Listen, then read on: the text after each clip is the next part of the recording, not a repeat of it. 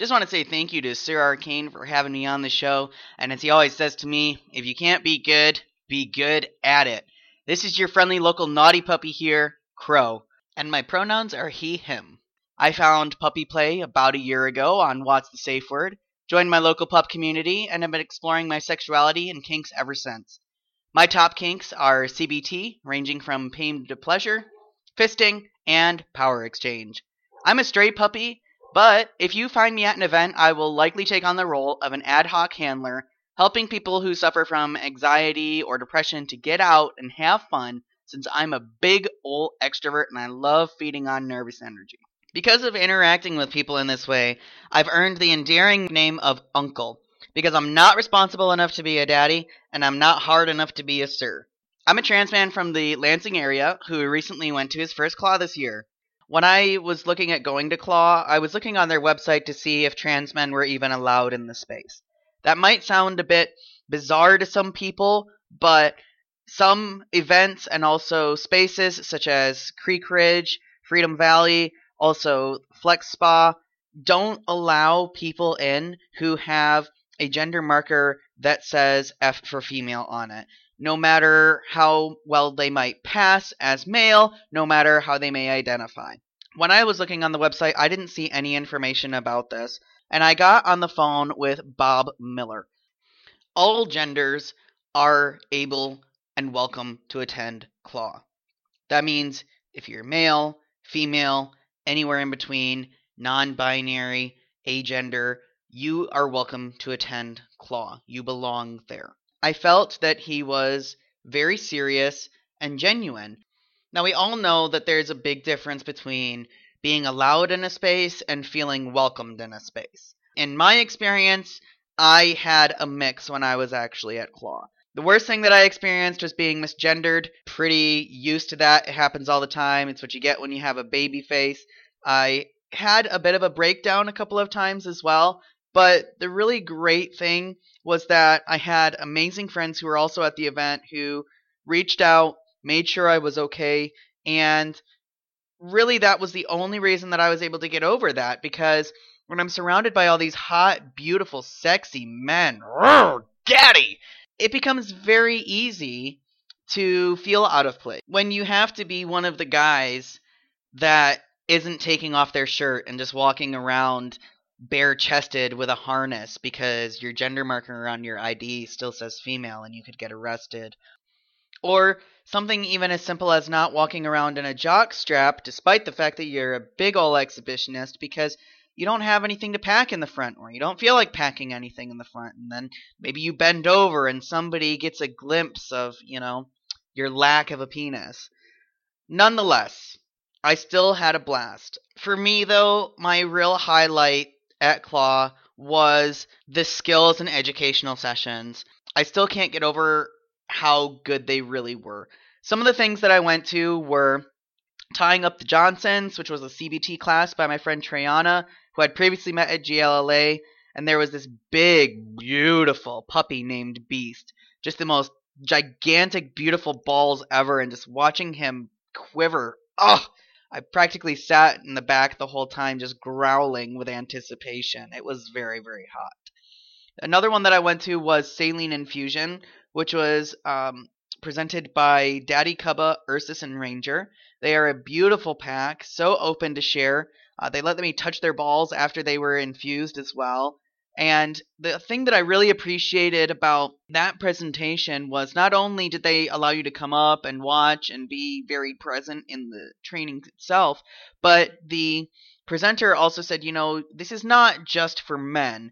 This is for people who also don't have penises. You can inflate the labia. And for any humans, you can even include saline into their breast tissue, or I believe even the buttocks as well. So that was a really kind way to include people without singling people out as well, which I really appreciated, which actually leads me on to my next point. When I was in a hypno class, I had a pretty unfortunate experience. The presenter was trying to be inclusive, and gestured toward me when he said, and even females can do hypnosis. There are, female hypnosis tracks out there for people with different anatomy. And I felt so singled out because of the fact that he had gestured right at me, and there was this whole class of, about 40 plus people, and I was so embarrassed. Usually when people misgender me, I don't say anything. I just kind of let it slide, let it happen, try not to give that moment power. But for whatever reason, in this exact moment, I felt like I was not going to let this slide. No. And I turned around and I was like, actually, excuse me, sir, I'm not a female. I didn't want to detract from his class, but at the same time, I didn't want to let that slide. He ignored me within the session and carried on, which I honestly think was more so because of the fact that he was nervous about this being his first time presenting at Claw. I left the class. I reached out to him after Claw, and him and I have been speaking ever since about how he can be more inclusive as a presenter without alienating somebody in the audience. So that was a really great learning experience, and I don't expect that everybody's experience with that would be the same and in that much of a positive way. But give people a chance, really take it as a moment of learning if you can, if you have the spoons to do it, and try and bond with your community is the advice that I would give to anybody who experiences. Knockout and breath control was another class that I attended, and it was presented by Slade, TJ, Tibbers, and Kelvin, as well as Delilah and Naughty Rob. Just wow. This is a class that has clearly been presented multiple times, and they have it down pat. They know the topics to cover. As a presenter, honestly could not fault this group of people, because as a Toastmaster, I'm very critical about how are people presenting. Am I getting the information that I need? And these were spot-on presenters, and considering the serious nature of the kink that they were discussing, I really appreciated them taking the time to really polish off their speeches.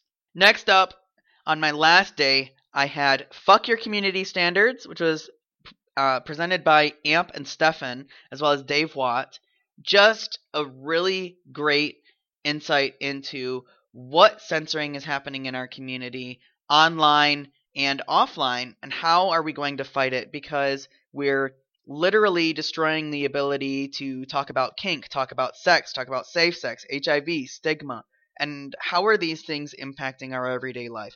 We've already seen it in changes on community standards in Facebook, and by Tumblr taking a tumble in their revenue when they removed not safe for work content. What are we doing to stop it? Stop the madness, do whatever you can, make a difference, go and vote, because those are the only ways that you're going to change laws. The last class that I went to was called Mentoring a Lost Art, and it was presented by Master Dart and Sir Zach. The room was filled primarily full of older men. One of the first questions that was posed is, how many people here are a mentor? And almost everybody in the room raised their hand. And then they asked, how many of you are mentees looking for a mentor? And only a few of us raised our hand. I was really shocked by the ratio of mentors to mentees. How many people were there looking for somebody to train, looking for someone to mentor?